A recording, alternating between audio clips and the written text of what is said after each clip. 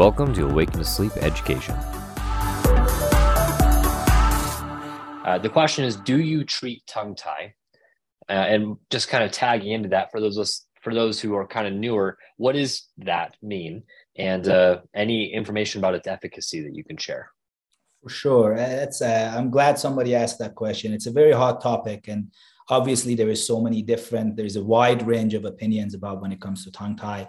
Generally speaking, tongue tie is referred to the patients that their lingual frenum is limiting the mobility of their tongue and therefore ability of their tongue to act as a pharyngeal dilator muscle. The genioglossus muscle is not going to be able to move to open up the airway.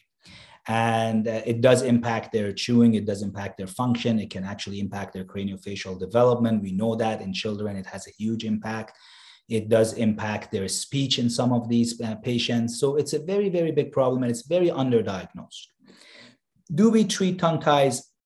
That's a very general question. Yes, it goes back to the treatment planning. It is one of the parts of our treatment planning. In our data collection, looking at soft tissue mobility, such as, again, tongue tie and issues like that, or different type of soft tissue problems, anything that is there, that is part of our treatment planning and part of our treatment plan in general to be addressed.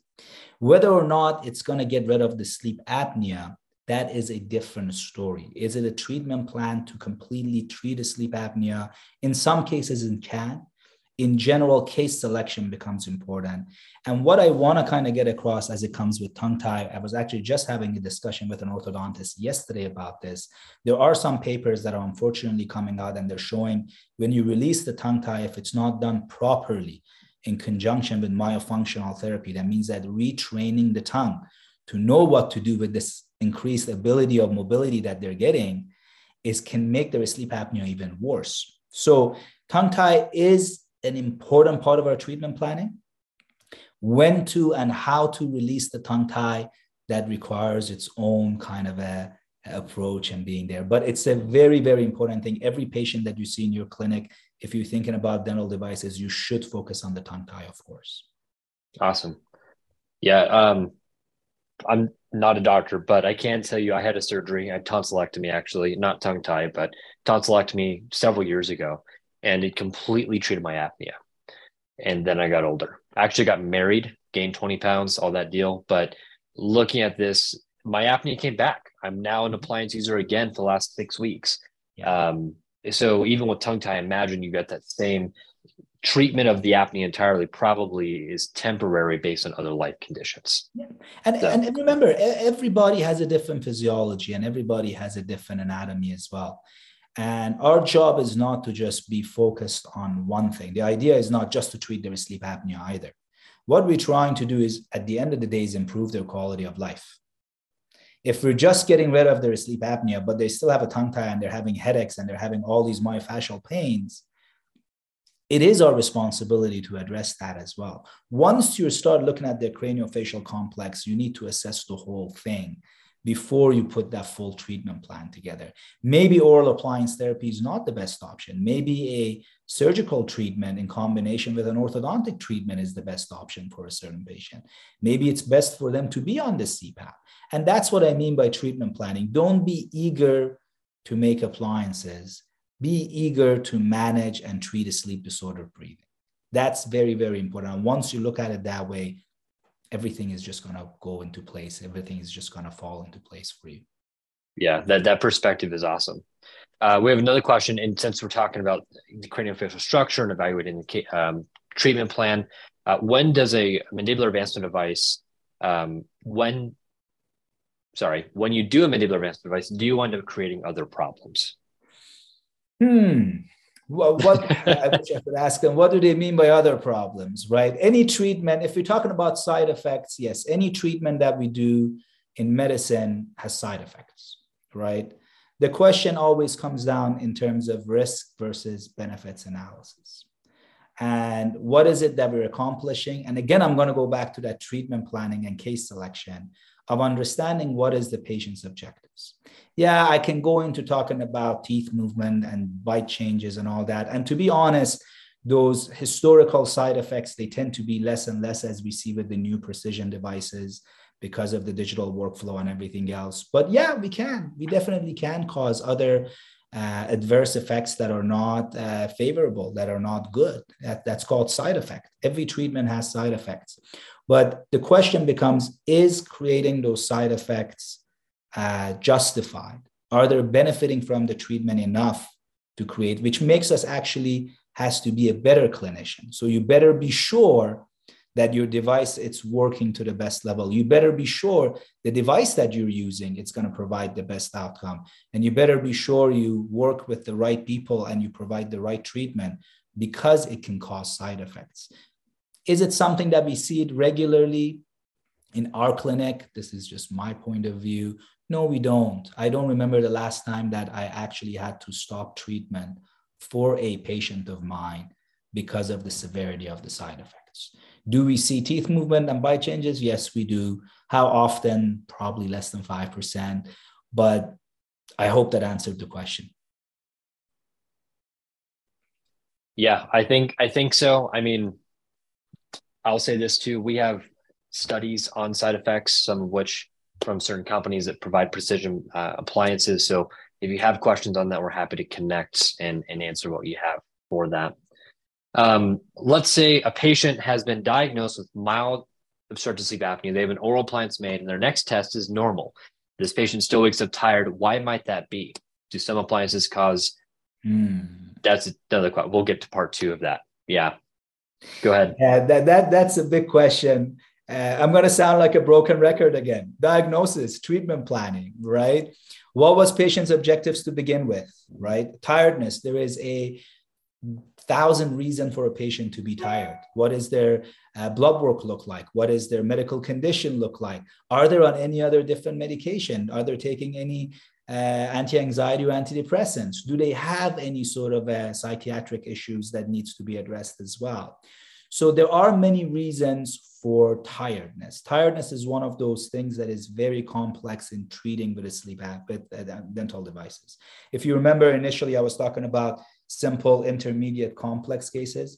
The moment my patient's chief concern is tiredness, automatically they become an intermediate or complex case. They're not simple anymore. Do they get the proper number of hours of sleep? Do they have proper sleep hygiene?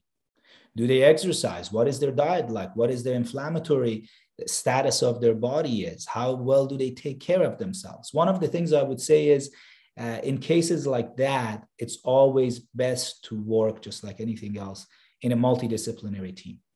And being able to look at their overall health and total health in general as well, looking at their blood work, doing a full blood panel, understanding, is it vitamin D deficiency? There's so many things that could be causing tiredness, for sure. There are even studies that sometimes, even if their AHI is better, that doesn't mean that their respiration is probably still good. That doesn't mean that they're getting the proper sleep architecture. They could still be having inspiratory flow limitation. In simple terms, that's high upper airway resistance syndrome. Those are the limitations of the level 3 sleep testing. So there could be many reasons for them to still be tired, for sure. We got some really good questions still. Please feel free to hang around while we go through those. Shouresh, you want to add anything before we get into our questions again? No, that was wonderful. And I'm glad you brought that up. And what I like about what you guys do, as I said, is that comprehensive approach to it. It's not just about the clinical side of it. It is going through how to implement it. It is going through how to create the right team. It is going through how to have the proper connections in terms of even the medical billing. And I know you and I were talking earlier. You said, you wish that more people focused on the creating value for the first few cases as opposed to figuring out how to get paid for it. And I couldn't agree more with you. Once you learn, once you get that why right, everything else falls into place. And and I would encourage anybody that's on the call, if you're thinking about getting involved in dental sleep medicine, start in the right direction, start with the right course. And I know I've heard great things about what you guys do, of course. Thank you. Appreciate that. Yeah. Well, let's jump back into some questions here. So that first question we asked about the tiredness, and this is we covered this a little earlier, so we can probably be brief about it, but do some appliances cause different side effects that might be the reason why patient is waking up tired? Uh, that's a very good question. Do some appliances cause more side effects? I like to kind of refer to um, literature on that one. Unfortunately, we don't have enough literature on that one. But what we do know and what we do see clinically is as we're moving toward more precision devices, we're not seeing those side effects as much clinically. And I want to put a disclaimer there. Obviously, there needs to be more research. Obviously, there needs to be more data on that one. But personally, when I look at the devices that I used to use 15 years ago versus what I use now, there is a big difference, and there is a big difference why there would be different side effects. Do we see a big difference in the efficacy of the treatment? As I said, we've seen a 26% gap between 55% of old literature and 81% of modern literature. So the answer would be, is every appliance the same? That I can tell you, in my opinion, it's not. Not every device is exactly the same. And you have to figure out which one it is that works best for you, for sure. If I can just add to that, just from working with dentists, the dentists that are most confident in their appliances are the ones that have tried them. Yeah. So um, let us know if you want help with that, but try them out. Try the ones that you're looking at and see how they feel in your mouth. Best testimony to treatment you'll find. Yeah.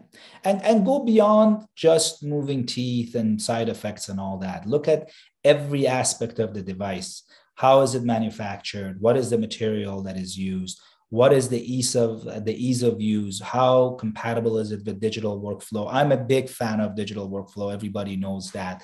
And if I can tell you one thing, if you're getting into sleep, get in there digitally, because it's not just a matter of convenience, it's better treatment. We know that. So you got to look at everything when you look at these devices, for sure. Cool.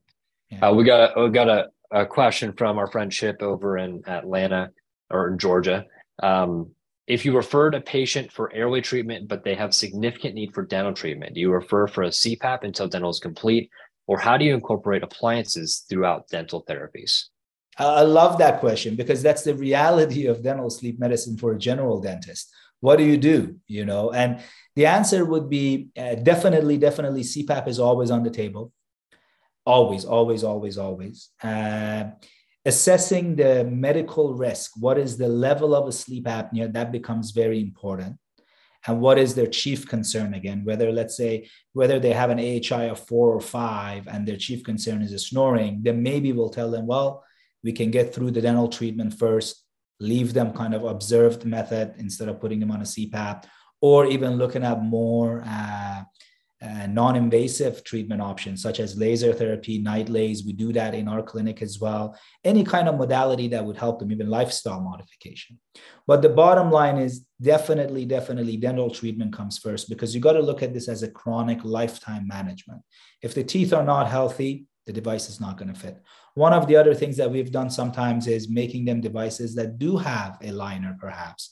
And as we're going through the treatment, we can reline the device. Or if it's just a simple number of devices, we can actually adjust as we go forward. So again, back into that personalized treatment, the idea would be we want to manage their sleep apnea as soon as possible, regardless of the modality, whether it's going to be CPAP, whether it's going to be something else that manages it throughout the time.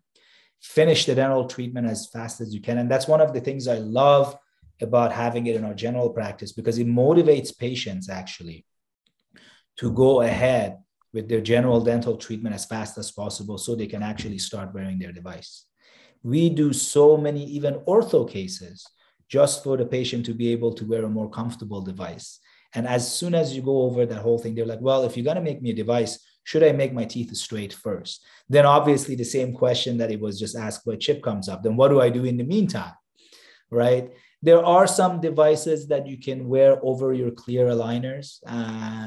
To be honest with you, I haven't had great success with them personally, but I know some of my colleagues that they do great work. The bottom line is, remember, CPAP is always a good option while you're doing the dental treatment. Yeah. And I will say, I mean, throughout one of our sponsors, Better Night is one of our CPAP partners, and they have a CPAP compliance of over 70%. That's amazing. Yeah, it's actually, so schedule a call with us. We can chat with you about details of that. They've got some really cool pieces to their, how they help patients with that. So I actually, I'm sorry, Simi, I've been saving this question from the beginning. I do have a couple more after that, but it's a really big question. And I think, I don't know that we can get to all the details in this call, but how do you screen for sleep apnea? Well, how do I not, right? I would say it really depends on your practice. There's always the questionnaires. There's always validated questionnaires that you can use to create a very systematic approach. Stop bang questionnaire. You can use Epworth as in terms of for tiredness. It's not really a questionnaire for sleep apnea. Berlin questionnaires. There are many questionnaires that you can use that could be part of your medical history. The other side of it is our hygiene program. Our hygiene is huge in screening patients for sleep apnea from signs and symptoms, from grinding, bruxism, abfractions, scalloping of the tongue, high Mallampati scores, soft tissue signs and symptoms, and all that. 3 is chart reviews. For us, chart reviews are huge in general dental practice. Every patient that comes into our clinic 2 weeks prior to coming into for their clinic, our assistants or hygienists or team members are looking at their chart or looking at their medical history. And once you look at the medical history, the moment you see diabetes, high blood pressure, male over 50, to me, that's a red flag for sleep apnea. So I would say a combination and just keeping up the dialogue, making sure your patients know how sleep matters and how does it relate to dentistry. But I'm sure you have a lot to add to that, Chad, as well. That's what you guys do. Yeah, I mean, you kind of hit it on it all. The biggest thing I'll say though is just to add to that, because you had all these pieces. There's basically the cornerstones of screening. You have to make sure that your team can talk about it, your team can connect with your patient about it, and the most important thing is that your patients don't feel like you're trying to fix them. So you have to be addressing the problem and not fixing the patient. Mm-hmm. We know that we're trying to fix the patient's airway, but no one wants to be saved. So that's probably one of the biggest content sections on our 2-day course. We talk to the team so your hygienists don't hate you when you add something else to their schedule. We talk about verbiage, how to keep it short and sweet, and how to get patients to test, because that is the bottom line. If you know they have a problem, they have to do a test to qualify that problem and also start this process that Shouresh is talking about, the treatment planning process. No, I love that. I love the way you said it. It's not about fixing the patients at all. It's about making sure the patients know there is a problem and making sure they understand what that problem is, and then just leave it at that. And what our role at that point is going to be is if the patient wants a solution for their problem, then we're there to provide that solution. And that's when everything else falls into place. Otherwise, if your job is to go in there, your intention is to fix them, it's going to be very hard, very, very tough. But I love what you said. Nobody likes to be saved. Let's put it that way. Yeah, they don't. There's like I said, that's like, we call it our hero positioning curriculum.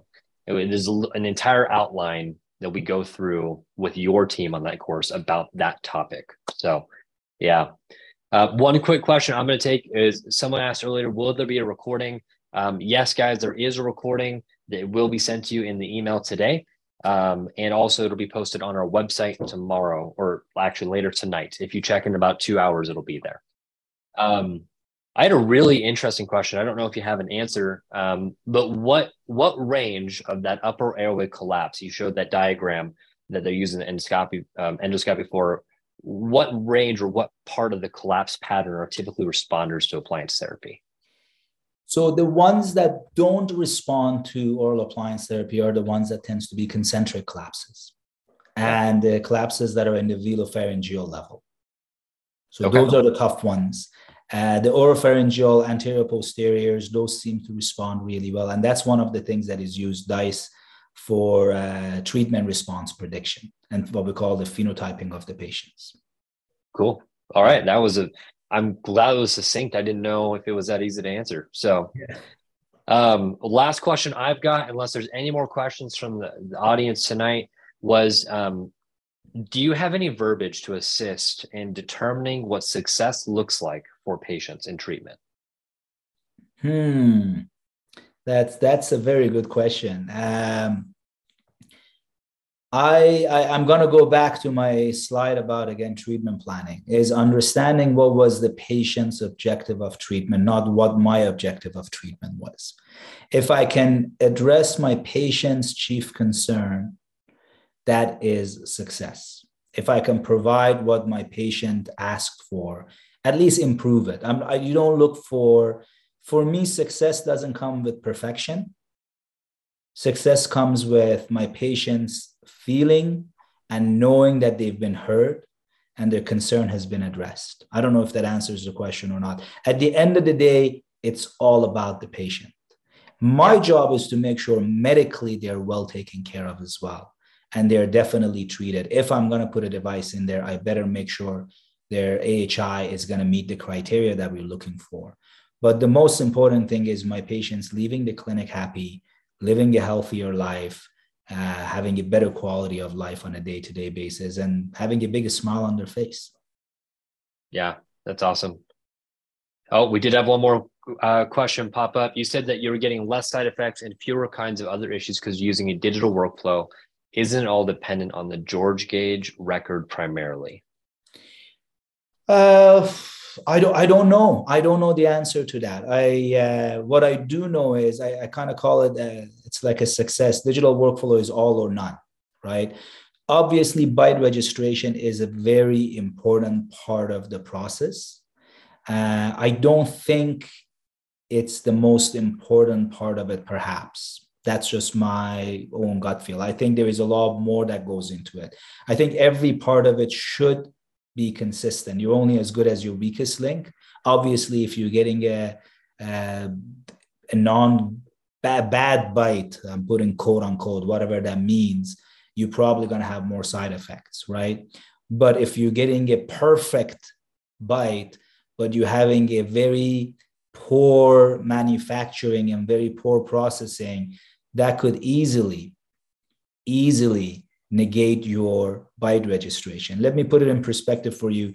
There are some studies that we've looked at in terms of the bite that gets sent to a dental lab versus what comes out of a dental lab. And you'll be surprised that in some of the devices that got back, there was overall more than 5 to 6 millimeters of what we call global variance. That means that they were 5 to 6 millimeters away from where you took your bite. So going back to what the question was, doesn't matter how good of a bite you take, if that bite doesn't get transferred in your final product, that bite is not playing any role. But if you have a bad bite to begin with, then you're doomed. So yeah, that study is a really cool study. yeah. Also kind of terrifying sometimes. But we did have another question. How do you tell if a patient needs more than 80% titration or protrusion for your complex patients? You're I getting all know. the clinical ones now. Yeah, no, that is thank you for bringing that question up. The slide that I had is from the times that we had the matrix at that point, knowing exactly in advance where the titration needed to be. There are ways, of course, for patients when we do dice, we can determine in a point the level of the titration, but there is no easy way of knowing that without any sort of a theranostic data. So I think it was Dr. Kratz that asked that question. Very good question. I should edit that slide for sure. And I think, and actually, I was going to ask you after, but since we're talking about it, you had mentioned the Matrix unit, for those that don't know, was a very cool piece of technology that did manual or remote titration for patients while asleep, while testing them and evaluated the ODI to see efficacy. Is really cool. And you had mentioned this earlier, AHI and RDI versus, ODI and various indicators for success. So we'll have to connect. I'd love to see if we have any studies. We might have some in our physician library too, but studies on those numbers, because I know at the AEDSM this year, that was a big topic, AHI and its relevance to treatment. So, and we're moving a lot more towards oxygen-based parameters, such as I said, hypoxic burden is going to be really important. Time below 90%. All that is stuff that is going to be really, really important to look at. Cool. Well, I think that's all the questions for tonight, guys. So we're going to wrap up this meeting. Your CE links are in the chat. If you missed it, it will be emailed to you with the recording, with the information about our upcoming course. And remember, guys, the big thing here is focus your perspective on helping people, not on providing appliance therapy. If your focus is there, that's going to be where the results come from. You said it really well. And the time is always right to do what is right, just to start it. And if we can be any help and part of your journey, by all means, thanks for the invitation, Chad. It was a pleasure for sure.